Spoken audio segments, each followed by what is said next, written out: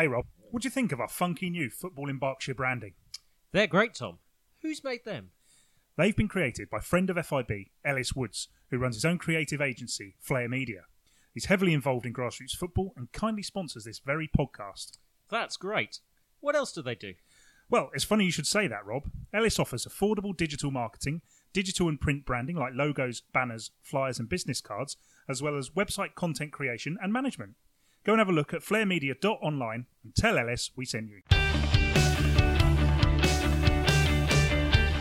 Hello and welcome to Berkshire Football Stories with Tom Canning and Rob Davies, a podcast that aims to dig deep into the history of the non-league and grassroots game across the county.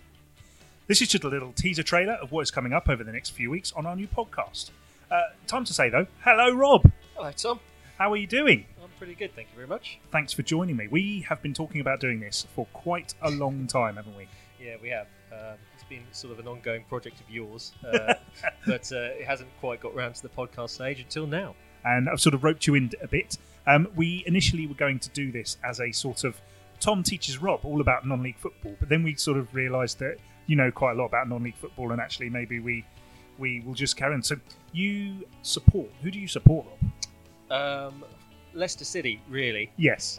So I was born up in Leicester, but moved down to Berkshire at a fairly young age. Good choice. Exactly, yeah. And so I started going to non-league football games at Maidenhead United, and I started following them maybe around the late 90s, mid to late 90s, 96, 97, that sort of time. And from there I've started to learn a little bit about non-league football, and that's continued to today. And you do a lot of writing for us in the sort of step 6 level, don't you? And you've been to quite a few grounds now.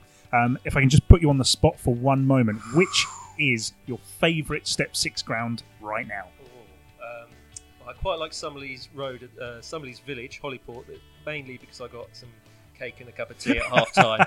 Easily bribed. Exactly, on Tuesday night. So if you want to go up the rankings, I'm open to more bribes. Okay, thank you, Rob. What's coming up then? We have sit-down chats coming up with John Underwood and Neil Baker, the Slough Town managers, Maidenhead United supporter and all-round Magpie encyclopedia, Steve Ginman, former Sandhurst Town managers Pete Browning and Steve Stairs, and Wokingham and Embrook president Mark Ashwell. Rob, shall we have a little clip from each? Sounds good. I've monopolised the microphone enough, so I think I'm going to let you introduce them. Oh, thank you very much. Right, well, this is Mark Ashwell talking about Wokingham Town's departure from Finchampstead Road. So everybody just sort of went their way, and there was Finchampstead Road left to be knocked down with a lot of the heirlooms sort of still in there. You know, literally I went in there and just rescued bits and pieces that some hang around this club here and some are in a basket in my garage, you know, literally like that. So at that stage, it could have been the end of Wokingham Town Football Club.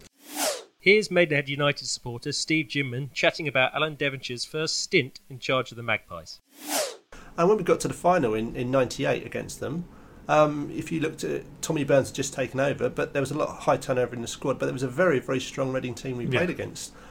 We beat them 2-1 at Wickham, and again, it was an absolute fantastic performance. But typical Maidenhead, I mean, what adds to the romance of the occasion is the club secretary forgot to book the coach.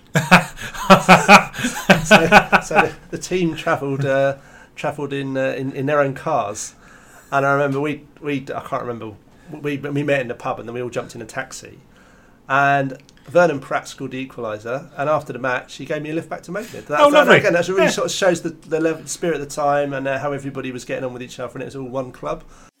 Before Neil Baker and John Underwood were National League South managers, they were a formidable defensive partnership at Bracknell Town. I just need to cut in there, Rob, because I need to also mention Stuart Hammonds, who is not on the podcast, but if I don't, I'll get a text. When it was, but I came back. And pretty loose with timelines. I can't remember exactly. I think that might have been. I think that might have been actually the year of the Berks and Bucks Cup final, because I went away for a couple of months. And I came back towards the end, and I think that's probably why I was on bench in the final, because there's no other reason. So yeah, I think I obviously stayed that year. I think you went to get involved into management. Because of your knee, because your career was fortunately finished. Last but by no means least, AFC Wimbledon might now be in League One But did you know their first ever competitive fixture was in the Combined Counties League against Sandhurst Town? Pete Browning and Steve Stairs tell all. Remember when they scored their first goal, because the pitch had been so wet during the week. Yeah.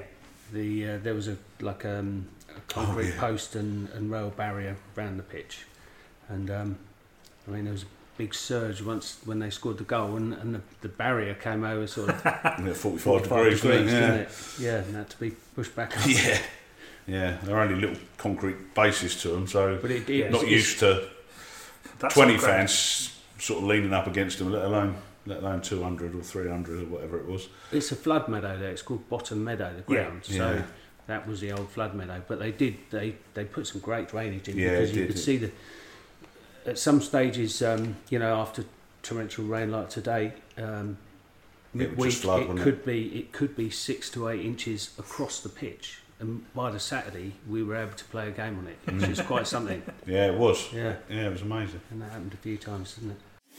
Nicely done, Rob. Is this your first time on a podcast? It is officially, yes. Me and a friend of mine tried to do a podcast about a year ago, but we didn't really have a format and didn't really know what we were talking about. So that quickly finished. Intriguing. What was it about? That's the problem. It wasn't. It was just mainly us talking. And well, we found that interesting. I'm not sure many others would. Well, people have made fortunes on much less, Rob. Not us yet. That's it for the trailer. We hope, after hearing some of those clips, we hope you're excited to hear all the interviews over the next few weeks. If all goes well, we'll get on with recording some more. And look out for the first episode, or episode 1, on Friday the 20th of August. Don't forget, you can find us on Twitter and Instagram at FI Berkshire, Facebook by searching Football in Berkshire, and of course, you can visit the website at www.footballinberkshire.co.uk. Oh, and of course, thank you to Ellis Woods at Flair Media for sponsoring the podcast. Bye.